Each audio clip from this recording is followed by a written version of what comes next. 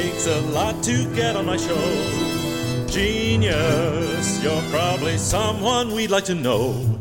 You're really good at stuff, you probably like to dance. You like long walks and you wear clean pants. Genius, get onto my show. Howdy, folks. Welcome to Living with a Genius. I'm your host, Omar Crook. I've got Michael Nielsen with me today for my summer flashback episode, number 3, I think. Still on summer vacation. It's hot today, too, so I've got oh, there goes somebody. Yeah, I've got the windows open. That's what LA sounds like, folks. It's very exciting. Cars going by and music and lawnmowers and all sorts of stuff. It's very exotic out here. For those of you who don't live in LA, it's always a surprise. I'm just kidding. You know, it's like anywhere else. It's just hot. It's like 90 degrees today and humid. Feels like we're in Florida, except the people are a little younger, I guess, here. I don't know. Statistically, that's true. If you're from Florida, I don't mean to be disparaging at all. It's just a fact. Mike Nielsen is a partner in Ninja Tracks with another dear friend of mine, Kaveh Cohen. And they produce and compose all of the music that you hear for major blockbuster motion picture trailers. Not all of it, but, you know, most of it, like, Spider-Man and Batman and I think some of the Harry Potter stuff. I'm not sure. I'm just off the top of my head. But they do tons and tons of work. They release an album every year. You can go to Amazon and check that out. Ninja Tracks. Great stuff. Mike's a collector of vintage guitar pedals. He's got a great YouTube channel where he reviews vintage guitar pedals. He has a lot of subscribers.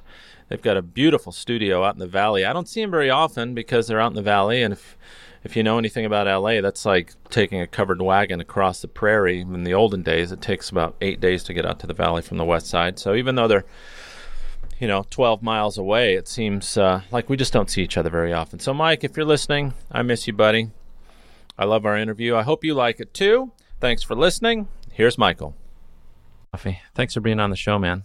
Thank you. Thanks for asking me. It's really nice to see you. Yeah, you too. So I really only know you, let's get you a little bit closer. Oh, sorry. Yeah. So I really only know you as a friend and partner of Kaveh, who I've had on the show. I mean, I've seen you, obviously, at parties. Sorry.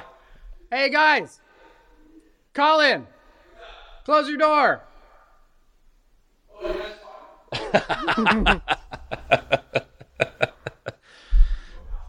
So I'll set the scene. We're at your awesome studio where you do all your work, and your partners are being as loud as usual. Yes, that's how we normally work. Yeah, you work exactly. A little bit. Someone barges into the room, and it's so funny because every time I'm over here, it seems so quiet. But I guess it's not. No, it's not. It's not at all. So they took to photoshopping genitalia and taping it on my window, and so that particular one has moved its way. Kav hasn't found it yet. He'll tell you if he's listened to this because that's funny. It's hiding in his machine room around the corner. Oh, it's kind of like Elf on a Shelf. Yeah, but it's like much. Penis in the closet. That's exactly what it is, as a matter of fact. Yes, that is exactly what it is. That's pretty funny.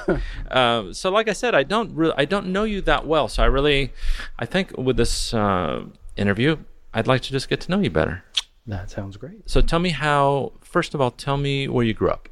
I grew up in San Fernando Valley. Oh. I am a total LA kid. I didn't really leave LA ever. Yeah. Because I was born in Tarzana. I went to school in Mission Hills, went to college at UCLA, and then I came back to Sherman Oaks, and now I live in Encino. So nice. I made a nice little loop. That's great. Yeah, it's I like it. Yeah, I do too. I mean, why leave LA? I mean, I lived in Ohio of all places for about a year, and I'm back. Well, yeah. I don't talk about maybe moving sometimes, but I don't know. There's always that fantasy, right? Like for instance, I like to fish. So whenever I see these little cottages next to a stream somewhere, and I think, oh my God, that would be so great. But then I honestly do like going to museums. I honestly like going out to films, and there are lots of things that, besides that, kind of transcend the idea of living in a city where I actually do use the city. I just can't think of leaving that behind. I don't know. And I can't make a living anywhere else. This is where all the, you know. Yeah, I think I'm kind of lucky that I probably could do the exact same thing anywhere. Yeah. Which is writing, composing music, or producing music for movie trailers, video games. Yeah. Anything with picture. Yeah. I could kind of do it anywhere because for the most part, no one comes to visit. It's, Yeah. What about meetings? I mean, don't you have to actually go? Phone. That's it? Yeah, So we you don't really even could. bother to go over to Santa Monica. It's like I had a phone meeting this morning, and Well, I mean, going to Santa Monica is like traveling state to state in the Midwest. I mean, it is. it takes 2 hours to get there. yeah, Yeah, and it's well, no, crazy. everyone's over there or the West Side, or so we don't go anywhere. That's amazing. Yeah, but even still, I don't know. My family's here, and it's kind of nice. There's an energy here that you feel like you're doing something. Yeah, absolutely.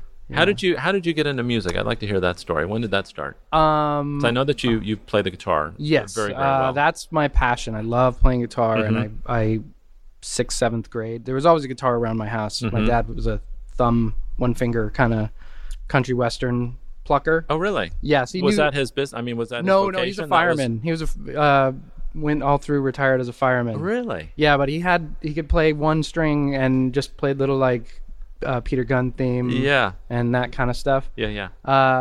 So I just loved that, and I took after that. But yeah, I wanted to be a rock guitar player and in bands.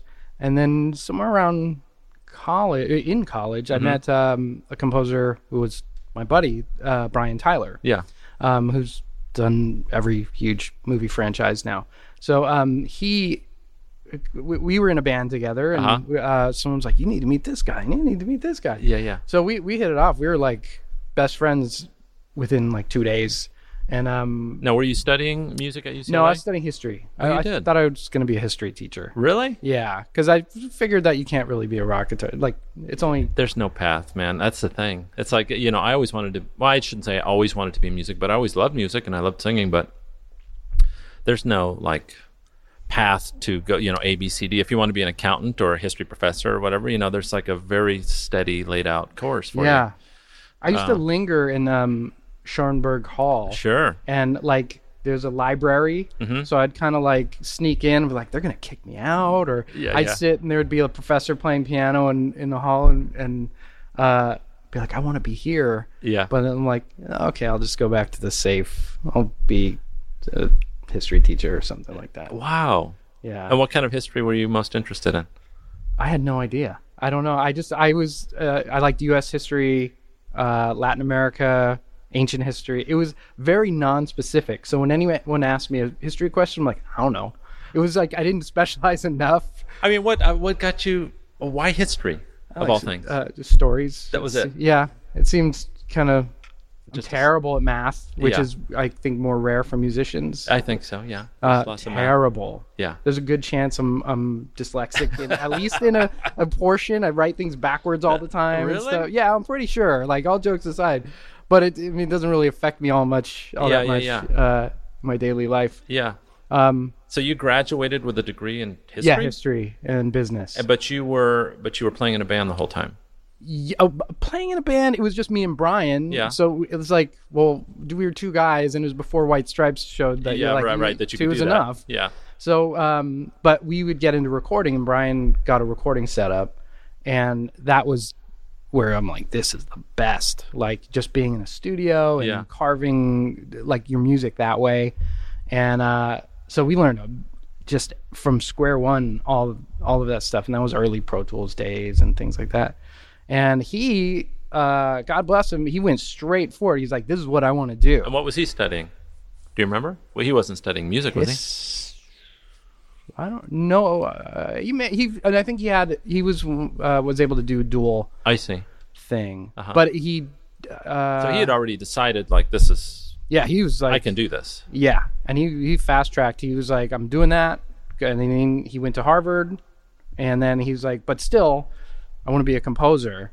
And I was like, well, I don't even know how you do that or what that's all Yeah. about. Yeah, So in that regard, it was like, oh my gosh, you just decide you're going to do it. Yeah, and that's learn what how to you do it. Yeah.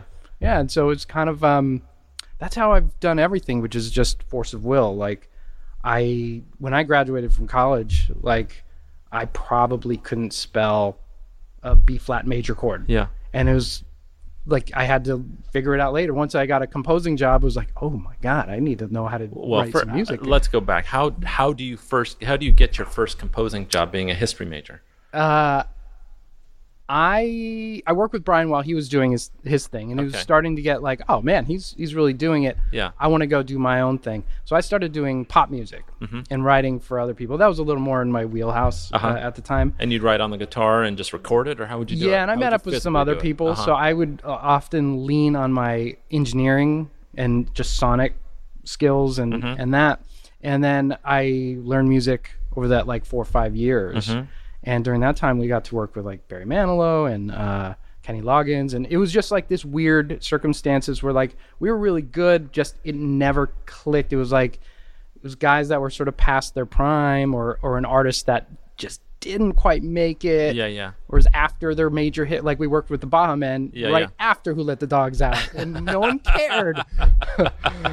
So it was always this struggle of like, well, and especially at that time, music it's not the best period of music. When Backstreet Boys and every 14-year-old Disney star had a record deal. Sure. So I was ready to be totally done. I'm like, I'm out. Me and my wife, who I met in my first like real week at UCLA. We've been together since. We're like, we're gonna move to maybe Austin or something, and I'll try and. I mean, what were you doing to support yourself through this period? Mostly my wife did. Wow. She had a great job. What was she doing? She was like a technical person at Oracle. Oh, So she's a smarty pants. But I'm like, at some point, she's just gonna straight up divorce me because, like I've come home and be like, babe, this is it. We're going to the top, and then it's like, shoot, and nothing happened. So yeah, then I had another good friend, and I knew Kaveh because I worked at Guitar Center for 4 months, maybe 6 months, something like that. Yeah. And he had too. It was weird circumstances. Like, why are we at Guitar Center like during this time? Yeah, and you both had the same interests in music, and we instantly hit it same off. type of work. And, and he also then it was like, I see Kaveh. Kaveh wants to be a composer. Yeah. And he was really talented. He was way light years ahead of me. So I'm like, here, check out my composition stuff, and I think I'm going to blow him away. Yeah. And instantly, as soon as the first note comes on, I'm like, oh, this is a mistake. You just reach across the table and pull it back. Yeah, he's going to laugh.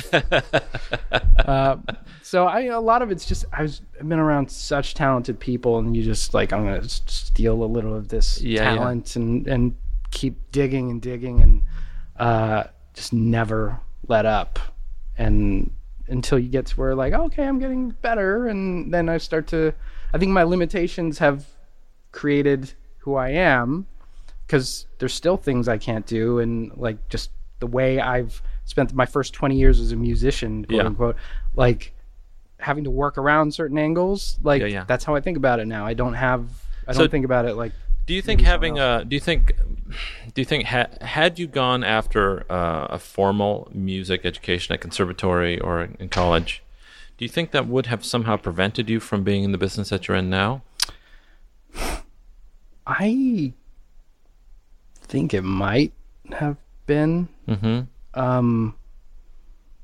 Because for the longest time, I used to think like, well, the reason I'm having any success is mostly my taste in things, and a lot of it is sonics, and that's what really I respond to anyway. Like, there could be an incredible piece of music, but if it's a terrible recording, like it kind of turns me off, and like I really respond to the way things sound. And it doesn't have to be like the Star Wars version of music where it's all that, but it could be the lo-fi. It just there's some quality that just really resonates with me. Then did you get started at mixing or recording? I did. All of that. I asked a friend when I was like 20. He's like, so how do you become a mixer? He's like, well, the easiest way is to write your own stuff. And so then I'm like, okay, well, let's write our own stuff. And again, even with the mixing and engineering, it was mostly just days and days of like listening and looking like, this is terrible. What can I just pick one thing I could fix. Okay, Yeah. I can fix that. That's a little better. Yeah. And then getting to the point where I got to sit in the room with like a Manny Marroquin who mixed some project that I had done, who's a genius mixer, and like, oh, That's how you do it. yeah. And then see another guy, and much later sit with Dennis Sands, and like it's. Was there a period when you were like? Was there a period when you were playing the guitar and you thought that you just wanted to play the guitar in a band or write music for yourself and go that route? Was that ever a possibility for you? Yeah, but I don't think this was before YouTube, so I was like, I'm pretty good. Yeah, but And dude, then- you're a virtuoso guitarist. I mean, Well, thank you. I mean- but man, there's now you look and you're like, holy cow, there's guys that Yeah. are there's some other level. 12-year-old kids. Yeah, Yeah, that's like I didn't even know that's possible. Like I didn't know it was possible to not hit bad notes. I thought it was like I went to a concert. And I'm like, Yeah. that dude didn't hit one bad note all night. Like, how is that Son done? of a bitch. Yeah, I thought it was just part of what happens. Sometimes you just like You just- brain fart or whatever, yeah, and yeah. you're like, that is the wrong note. And just bend it up a little more. Okay, just meant to do that kind of thing. So it wasn't really a. I mean, I wanted to. I just didn't know how to get there. but that seems like so much easier than what you've done. Maybe, but it's one of those things I think where the planets align. Like we were talking about Yeah. you, Opportunity and how you got to where you're at. Yeah. Certainly wasn't a straight line in that path. no, that's true. And I think it's like when you finally hit that thing where you're like, oh, where all of this, my upbringing and how I got here lines up at Circumstances, yeah. Mhm. this moment, and it feels totally different. Mm-hmm. Like I don't have to try quite as hard. Yeah, I mean, I remember when I first got into music, I was having a really hard time just in life. My grandfather died when I was 14, and that grief lasted like 10 years. And when I discovered I could sing, I was 24. Like I literally discovered I could sing, and that feeling did happen to me. It was like, I mean, it sounds so cliche to say that you're like in the groove, but it kind of feels that way. It's like, oh, this thing is just moving me in this direction, and I can recognize it and go with it, or fight it, or say no, it's not going to work. But it just seems so easy to just go down that way. Yeah. And then it's also easy to take credit for that and to like tell everybody, well, I just pulled myself up by my bootstraps, and but really it's just circumstance and luck and all of these things kind of coming together, I guess. I mean, I find it so fascinating, honestly, to be sitting. If my listeners could see where I was sitting, I mean, it's a multi-million-dollar place. It's this beautiful house that they've converted into a super modern, beautiful recording studio with all these different rooms and control rooms, and there's a giant leather sofa with big screen TV. I mean, it's just like I could, people could live here. And so to talk to both you and Kaveh, who really didn't have these like aspirations to end up here and doing this thing, it's just really interesting. Well, here's in part, here's why I'm successful is because of Kaveh. And I'll tell you the story why. When I was ready to be done kind of with music, Yeah. I'm like, done, we're moving to... It's just too hard, right? I mean, and then at some point you stop enjoying it entirely. That's and you're it. like, I would much rather work at Starbucks That's it. and come home. Because you can't do anything with something you don't enjoy, no matter what. And you're doing music 24 hours a day, Mm-hmm. sleeping it, everything is that. And if it's just you're hitting your head against the wall, it hurts too bad at some point. Yeah, right. So I told Kaveh, and he was like, "What are you talking about?" And were you Like, guys at Guitar Center at the time? No, or no, this we was were well after past. you were- Kaveh was already he was composing some. Yeah, where small were you in films and your stuff. career at that point? Yeah. I was after pop music. My Okay. production company had folded, it imploded. Why did that happen? There was 3 of us, and it was sort of like we just weren't having that big success. So it was like all of us were poor and I'm just it was tired. yeah, Yeah. it just happened. Yeah, you know?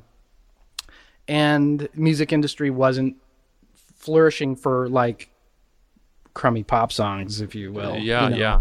So Yeah. it was changing, and it needed to be more artistic, and that's not what we were doing. Well, there was that explosion of content where you either, I mean, if you weren't the cream rising to the very top, it seems like the top 1% makes it, and the rest of, just like in any kind of music, Yeah, but also I think more importantly, I was faking it. Huh. For about 10 years in that music. I didn't want to do. Just in your heart. Yeah, like I never listened. I don't like that music really. Yeah. Like I love pop music. Yeah. And I love that stuff, but I would not be listening to like TLC on my days off or anything like that. Right. It was just, I was listening to rock stuff or stuff that was more, I don't know, aggressive or interesting, film scores and all that. Mm-hmm. So I was done. Mm-hmm. I'm like, I'm moving.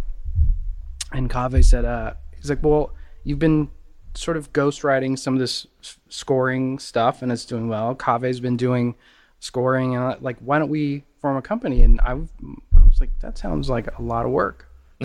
No thanks. I don't think that's going to work at all. That's what I'm running away from. Yeah, it's like, this sounds like time and effort. Yeah, risk. Yeah, and it's like I'm just coming out of 10 years of risk and that, and I was just exhausted. And he's like, give it, like I think he said, like give me like 3 months or give me 6 months. If it's just not working, then go move. Yeah. I was like, all right, that's fine. Uh-huh. So we started Ninja Tracks, which is our trailer music company, and it instantly was like, this is what we together, we are really powerful musically. Like where he comes from and where I come from really complement each other really well. Yeah. And business-wise, that's also kind of how it works. Like he is like He's a freight train. Master businessman. Yeah. Yeah, he gets stuff done. You know, he just talked about moving and things. Was like, that sounds dangerous. I would not do that. Moving. Yeah. Yeah. No, not for me. Yeah. And I am an incredibly hard worker. Yeah. And so where that kind of balances out is a really strong. Yeah. What are your roles? I wanted to ask you when a call comes in from, let's talk about Forza, for instance, when Microsoft calls or you get this contract to do the music for Forza, how does it get done? Who does what exactly? In the early days, we'd sit in the same room. Okay. And if it was something that I was really like in my wheelhouse, it's kind of like he would sit behind me and offer suggestions and vice versa. And vice versa. Uh-huh. And I think he'll say we both learned so much. And now it got to the point where there's a story of Lennon and McCartney, or Paul McCartney says he has a little John Lennon that sits on his shoulder, basically. Yeah. So I have a little like Kaveh on my shoulder whenever I write something, and it's still like, oh, that's not musical enough. Let me inject a little more music into this sort of trailery thing. Yeah. But really, we'll just decide like, are you excited about doing this? Are you pumped up? And whoever's kind of more excited about doing it takes the lead. Yeah, we'll take the lead and set a tone. And often we could sort of mimic each other's styles, but more and more we don't have to. We could just kind of like, great, that's cool, and I'll stay within these boundaries. Yeah. And try and just complement what you did. So like literally, you'll get up out of your office, you'll go into his office and say, hey, come listen to this. Yeah. That's it. Yeah, that's mostly it. Sometimes you hear it through the wall and be like, I don't know what you were doing, but that's awesome. And you're like, oh, great, thanks for letting me know. Yeah. And you find that it works better to have separate spaces rather than working in one space. Nowadays I don't really love sitting in the same room and working together because I think the music suffers a bit because then you have to find a common denominator. Mm-hmm. Yeah. I prefer to sit, close it all up, and be able to experiment completely without fear of failing and embarrassing myself in front of, my best friend. And how do you end up composing? Do you compose at the guitar, at the keyboard? Do you? It's always at the keyboard. On paper? Do you write anything down? Do you no. just input? Every time I've really worked hard on my sight reading, like great, I've got this session coming up and I want it strong. So I'll have 6 months where I'm working on it. And I'll have that session. And then it's like high school Spanish where I'm like, I haven't really used that in a year and a half. Yeah. And I have to sort of get that motor going again. Yeah. And like I said, I didn't come from that background. So it's always sort of in this short-term memory sort of zone for me of sight reading. Yeah. So I could sit down and on guitar if it's fairly simple or the way, or whatever, when things get broken out, like I could follow and that's all fine. Yeah. But I'd be mortified if they're like, "You're on in 5 minutes. Here you go." Yeah. I would run. See, it's so weird because coming from my background, that was a huge emphasis in my education, and luckily it has paid off. You know, I do some session work around town, and you show up and you open the music, and James Newton Howard is there, and the red light goes on, and you just start singing it off the page. And so I have no concept, and I know a lot of my listeners are going to roll their eyes like, oh, of course, you just turn on Logic or Pro Tools, and you just put the input thing, and then you do the keyboard. And I honestly, when I think of music, I think of the page. Like, I think of notation, and I think of interpreting that notation. And I have no concept of composition outside of that. Well, it's funny because when I remember I fell asleep when I was like 25 or 26. Yeah. And the TV was on, and there was some singing happening, and I saw the notes in my dream. I was sort of in that half state, and I saw it as like Logic and auto-tune pitches. Oh, I see. Like, and I was following it perfectly, but it's like, but without the staves, without that, it was all in electronic Lego blocks, basically the long and up and down and stuff. And then I woke up and like, wow, that was kind of cool. Going about this totally the wrong way. I'm over here, just very modern, but I think more and more a lot of younger people are. Of course, doing that, know? Of course. I mean, everybody's got a studio, and if you buy a Mac and you've got a studio at your fingertips with you're off and GarageBand. running. So when you come up with a tune, is it just doodling on the guitar? No, it's like, well, how do you do it? If it's guitar related, it's straight up guitar related, and that comes really fast for me. Like, I could do that all day long. I see. The more score based things is always I try to start on a piano or sort of a string patch and sort of just fiddle with it. A feel for it. Yeah, that's interesting. Yeah, and I'm not a great piano player either, so sometimes that gets a bit limiting, and then I start going into Logic, and then I'll fill in the blanks there. I would love to strengthen that aspect of mine, but my kids like my attention when I'm at home. I mean, it seems like you guys have it figured out here anyway. It's going okay. You know, it's like everything. You just like, I would love to do more of that. Yeah. Do you ever? That was this question I was thinking about on my way over here in the car. Do you ever have moments where you think, "What the fuck am I doing with my life?" Yeah. Let me ask you. I'm going to flip this around on you. Yeah. Because I think this is an important thing to sort of talk about it, and it's like, because it's always hidden, really. Yeah. Which is happiness. Yes. And like, I'm a very anxious me person. too, man. Yeah. And like, there's time I can't sleep at night. And it's independent of success or whatever is happening. Yeah. It's this. Why is that? Is that just part of being a musician or an artist, or?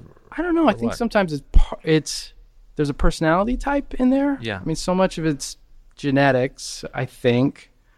And then I have a really strong fight or flight mechanism. I always joke with my wife, like, if anything happens, I'll be 4 blocks away, and then I'll be like, God, I forgot my family. I got to go back and get them. Yeah. But I think, you know, at a different point in time, that would be a positive attribute to have. And I'm a survivor in that instinct. That's right. But now it's not. You have to wear nicer clothes, and you have to be very calm, and you don't, I don't know, you turn the other cheek. So, I guess despite the success, like the apparent success that I see with you guys, again, do you ever feel like, what have I done? Are you generally very... I mean, because from the outside, this is I guess the difference between perception and reality is what I'm getting to, because I see this enterprise that you and Covey have as being so successful, and you make such great music, and obviously it's financially, from my point of view, tremendously successful. I mean, I don't know many opera singers that live in multi-million-dollar houses and work in multi-million-dollar studios. So as far as music goes, you guys are like very successful.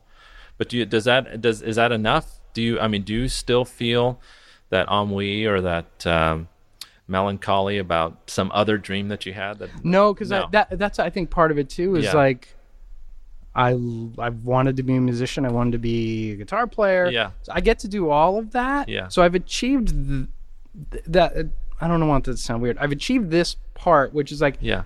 in the acceptable square of like, that's what I wanted to do, and Yeah. I'm doing that. That's fantastic. In the linear way of thinking about it. Yeah. And then it's like, but where do you find the happiness on it? And I guess, and that comes here and there in little blocks of where Yeah. like, oh, I'm very happy. Like certainly when I finish a piece of music, I'm very happy. And There's no sadness about letting it go? I'm None. Okay. No, I often will forget what, like I'll hear something and be like, that's pretty cool. And Colin, one of our partners, will be like, oh yeah, that's yours thing. I'm like, Oh, I'm good. yeah, that's nice. And then conversely, like we'll finish something and I'll be like, I'm terrible, I'm the worst. And it goes up and down. It could go half a day, like 6 hours, and be like, I'm a genius. And Yeah. then the other, I'm like, I do not know what I'm doing. This is the worst thing I've ever heard. So maybe that's where you and Kaveh really help each other, because I've always seen Kaveh as being so like pragmatic, right? He's very consistent. so business minded and very he partitions his emotion from the business, it seems like. And maybe because I think you and I are more alike in our volatility. I feel like I can go from being like super happy to just being miserable within just a split second. Yeah, absolutely. And maybe that's like a big I have part of it for you guys. constant, like, I even just in daily life, I keep waiting for the Mad Max Road Warrior scenario to happen. I'm like, any minute now. Yeah. We're going to be in Mad Max. Yeah. Maybe I should be teaching my kids archery. Exactly. And sword fighting and things like that. Where does that come from? What was that? Does that come from your folks? Probably. My dad grew up really poor in Utah. Yeah. And my mom was, she grew up in New York. Yeah. But she never said, she's like, I didn't know we were poor. My mom's Puerto Rican and grew up in the Bronx. And Yeah. it was like, they didn't really have money, but she said we ate. And you had a happy childhood? I had a great your childhood. folks got along? They Still. weren't pulling the rug out from under you Nope. emotionally? Super So great. where does that know. paranoia come from? Or I don't those know. worries? I think there was always that, like, you should get a city job because it's consistent. Because my dad knew what it was like to be like, Yeah. I mean, he was a fireman for ages and he supported himself. And I think his perspective was like, do not take risks. It's not worth it. Do something consistent. Stay at a low level yeah. burn. Yeah. And I was a kid that listened to my parents. And I was like, so taking risks is terribly scary for me. Yeah. Even now. Oh, yeah. Any risk whatsoever is very scary for me. And you see Kaveh as being a little bit different that way? Oh, he's totally. But Yeah. it's great because I have this guy. I'm like, oh, okay. Yeah. I can do this Yeah. and I can do that. And I guess I have a lot more to lose now with my, I have a family Yeah. and stuff. But that's like, I always think like I'd be perfectly happy in a teepee by a river with an acoustic guitar. Like that's Yeah. fine. Yeah. As long as everyone's safe and happy and we're cool there. Do you have a control thing at all? Like, do you ever look at this business and think, oh, everything's just spinning out of control? This is too big, or? Yeah. I Yeah. mean, but it's with everything. I see. I kind of like with everything. Yeah. Yeah. But I have found like I've been trying to meditate. And that Yeah, helps. man. Yeah, me too. It's hard. It is hard. What's funny is that I was just I told you before we started that I was in Mexico for a few days. Yeah. And we went with our dear friend's mutual friend that you know, Eric Whitaker, and he kind of turned me on to meditation, and we were talking about, and this may be a personality thing that you and I share too, how I very often don't feel great, like emotionally or psychologically. And at the same time, I know the things that make me feel better. Like I know for sure, without a doubt, exercise makes me feel better. Eating well makes me feel better. Meditating makes me feel a lot better. And I don't do any of it. I know that feeling. And then Sleep, getting like 8 hours of sleep. yeah, man, I'll stay up till 2. Yep. And I'm not doing anything important, Yep. frankly. Just doing nothing. Yeah. Watching YouTube videos or something just totally asinine. And so I have to, I'm 46 years old, and I have to say to myself, is that just who I am? Is it, and why is that? Like, and then not doing those things makes me feel even worse, because not only do I know what makes me feel better, I know that not doing them makes me feel worse, and choosing that makes me feel bad about myself on top of it.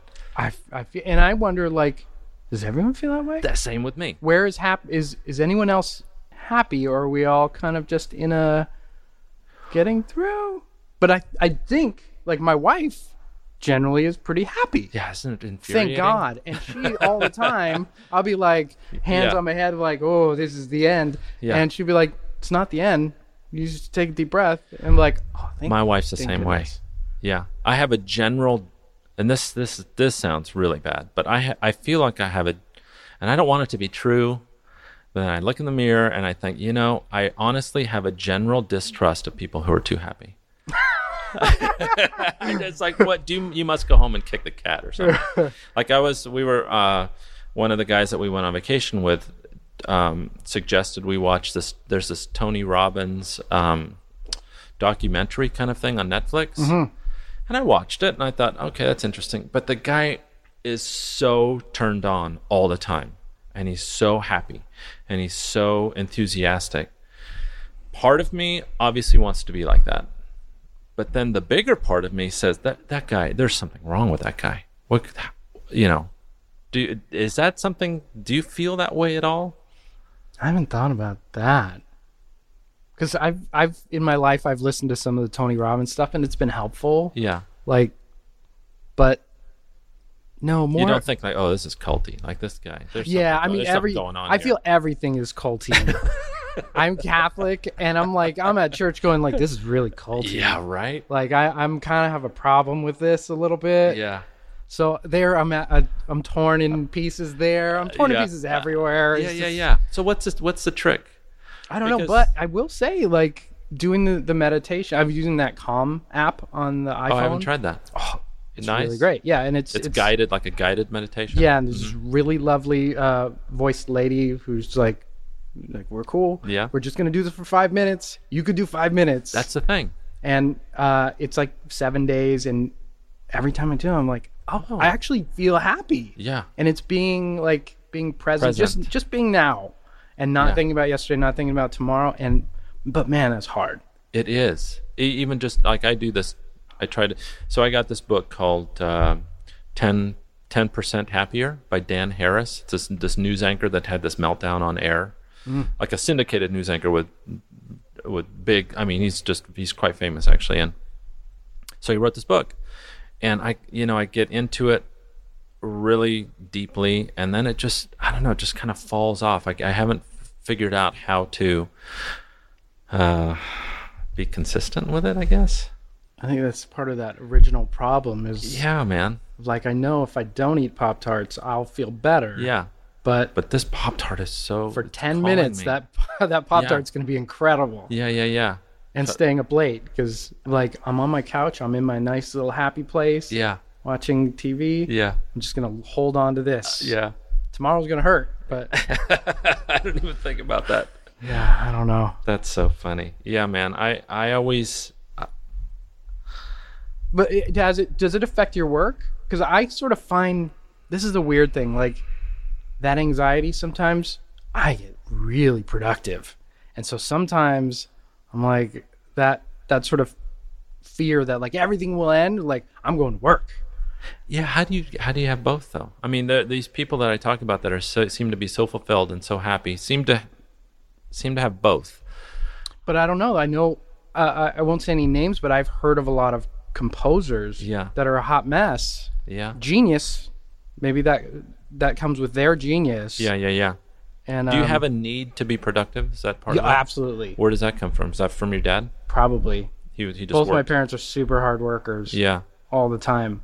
And I generally, as a kid, was very lazy. Yeah. Didn't want to do anything. But now it's like if we're not making something achievement unlocked to the next level of whatever it is, whether it's reading something or learning a little something else.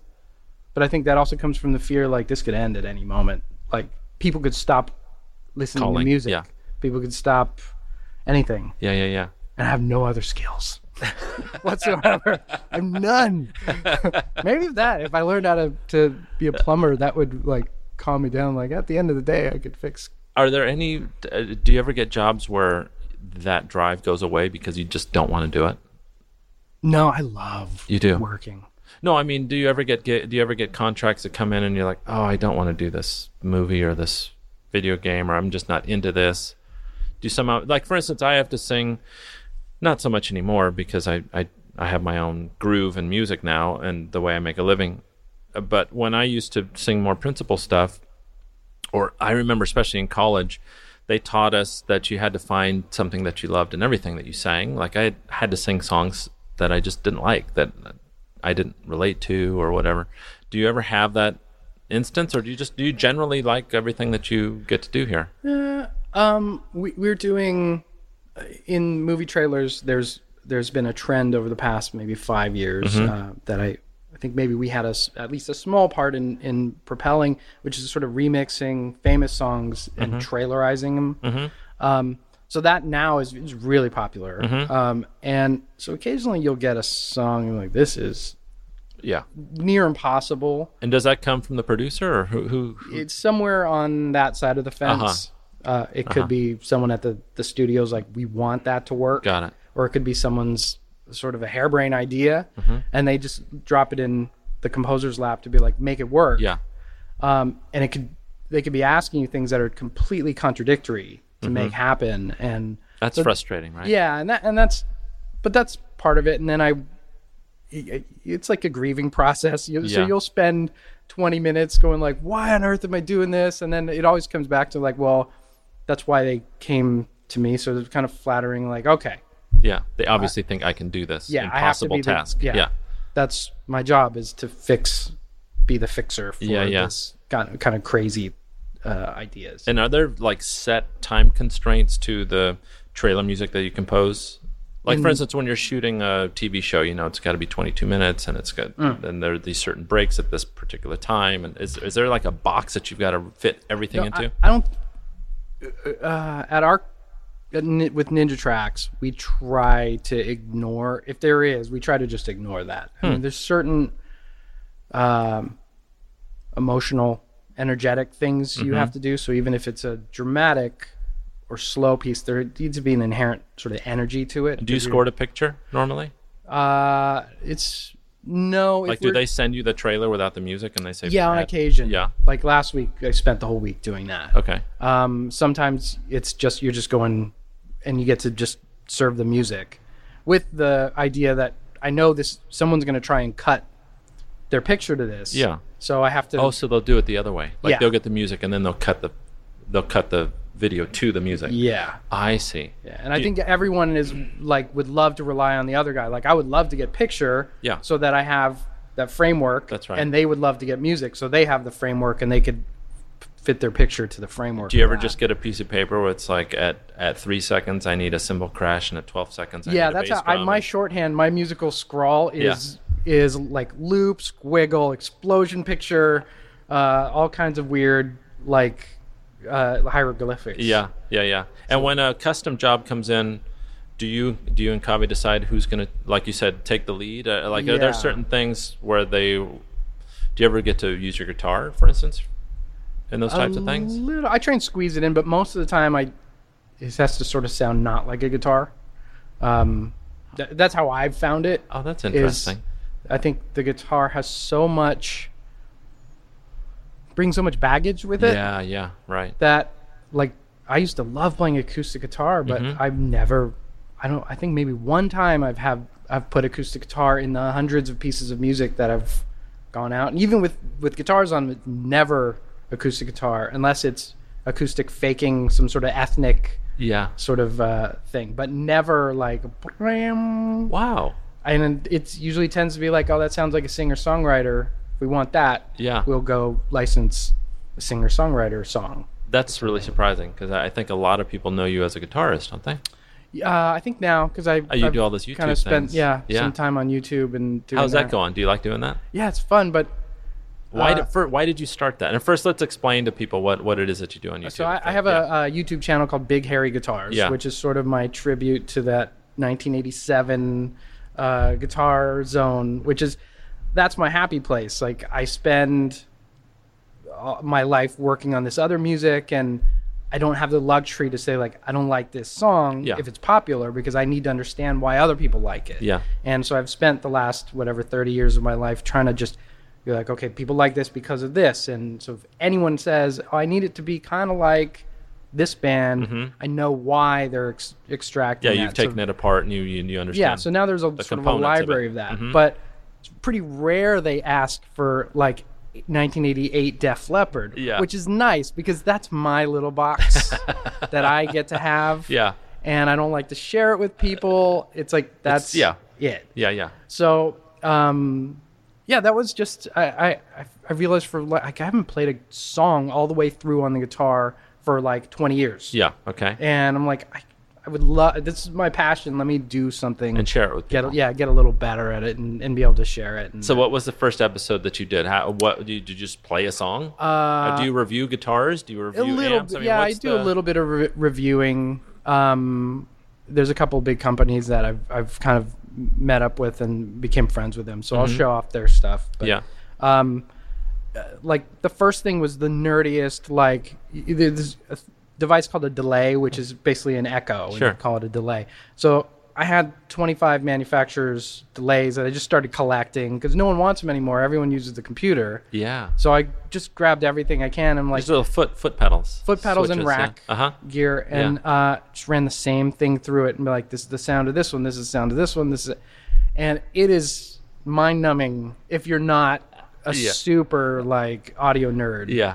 But it got really good feedback, and so then I just used my vast knowledge of 80s rock stuff and just kind of went on from there. Yeah. And, it was Do you nice. do it every week? Do you do it every... No, now whenever? we had a nice lull of a couple months where I was able to spend some time doing that. Yeah. But now it's like, it's been a little while. And I'm still working up to do more of that. Yeah. It's really fun. And then I get almost as much pleasure writing a piece of music as I do, like, putting together some sort of video with an editing. Yeah. It triggers the same little brain tickle. Endorphins, yeah. Yeah. Mm-hmm. It's great. When you finish, you're like, oh, this is something. I created something. It's great. That's great, man. So what do you have coming up here at Ninja Tracks? What are you guys working on now? We have a new Microsoft game we'll be starting, which will be coming out. We're starting towards the end of the year, coming out next year. Can you say what it is or no? I cannot. Okay. That's as much as I could say about it. Yeah. But that will be super cool, and that's exciting for a number of reasons. But that's not very helpful. Okay. And you just did you just release your last album, or you? We put out an album. And that's going to go, we're going to do public releases and try and do more of that. In the past, we sort of held on to them thinking, the industry wants to have this little secret stash of stuff. Yeah. But more and more, it's acceptable just to put it out. And it's kind of nice to have the music out there for the small collection of people that are really into trailer music. So we'll be putting out 2 or 3 releases of our music. So that'll just be out, like, on Amazon and iTunes? Yeah, iTunes. Wow. Yeah, so it's kind of nice to be able to and it doesn't hurt the studios don't look down on that. I don't think so anymore. Wow. Yeah, there was a couple of companies that really kind of pioneered that, and were like, okay, no one really seemed to care on that side of things. And then so let's say whoever's producing the trailer for a particular movie, they'll just literally go on iTunes and listen to some of the tracks. How does that work? Yeah, we our guy Colin, who's our partner, who's the main interaction between our clients, they'll call him, say, like, we're working on this movie, we're looking for this sort of idea, and he has an incredible memory for music. So he'll be like, here, I'm sending you these, and or they'll send us anything you got new, or and when we finish an album, we'll send it to them, say, hey, we have this new. So there's a constant flow of music and communication back and forth with actually this sort of small amount of trailer houses that do most of everything That's amazing. everyone sees. So, I mean, over the past 15 years or so, when we've been really entrenched in trailer music, we've gotten so much feedback that at this point, like when we write music, it's really ingrained in what we do, and I have to really unthink trailers for the way they build and the energy of them and kind of that, and just to write something different. And it's also with the guitar thing. It's like it's nice to kind of have a verse, chorus, sure, B section, bridge, and then you get to repeat things. It's like this is incredible. Yeah. With the trailer music, there's always this growth, and you're like, don't let anyone get bored. So what's the ratio between custom music and music that they just license that's already been made? It's kind of licensed stuff is probably at least 70%. Wow. Yeah, because part of the problem is on the custom side of things, it's before it's locked down. That's right. So you're basically pitching, and you're working together with even the studio, and it could get to the very end, and they could be like, "Yeah, we decided just to use the Star Wars theme after all," and you're like, "Okay, well, thanks." Worked on it in a month, but it's all right. It's worth a shot. Yeah. So you have to balance it a bit, or you'll just go under. Right. So what's the plan moving on to the future? Is this the thing that you're going to stick with? Is this your jam from now on? Yeah. Are you going to sell the company and buy an island? What are you going to do? Well, if it was up to me, I'd grab that teepee and have a laptop and a teepee and a Wi-Fi satellite hub. Yeah. No, I mean, this is great. It really is so great. Yeah. I live 4 minutes away, so I'm able to kind of just coast down the hill. I come in and I work with my two best friends. Yeah. And I write music, and largely it's just whatever music I want to write. Yeah. And I go home and I like my family, and then it starts over. And that's that. So really any of my anxiety and sadness is all coming from within. So that's what I'm working on. Yeah, I got to figure out that more than anything else. Well, listen, man, it was great having you on the show. Thank you. I really appreciate sitting with you, and let's all go to lunch together. That sounds good. All right, man. Well, there you have it, folks. Michael Nielsen of Ninja Tracks. What a great guy. I always appreciate how candid he is, and his friend Kaveh, too. They're both true blue. Great guys, and it's a tremendous company. Check them out, Ninja Tracks. I want to thank you all for listening. I hope you're having a great summer. I know I am. Thanks for tuning in again for these summer flashback episodes. There's going to be a few more until we get on our feet here. I've got a new producer who is terrific. He does all the things that I don't know how to do, and he loves doing them, and he's great at it. And this could turn out to be a great partnership. So keep your fingers crossed. We're going to be relaunching a revamped website pretty soon, and got some new episodes. I've got Jasper Randall in the can. I've got Maura Smiley in the can. I'm interviewing the original voice of Siri in a few hours today. Her name is Susan Bennett. And I'll have John Alexander. I've got a lot of people coming up that I'm stockpiling to help with this new rollout. That's why I'm delaying any releases right now. But we'll get to some new stuff by the end of the summer. I hope you're having a great day. Happy Monday. Stay cool. And remember to always be kind. Until next time. You like long walks and you wear clean pants. Genius. Get onto my show.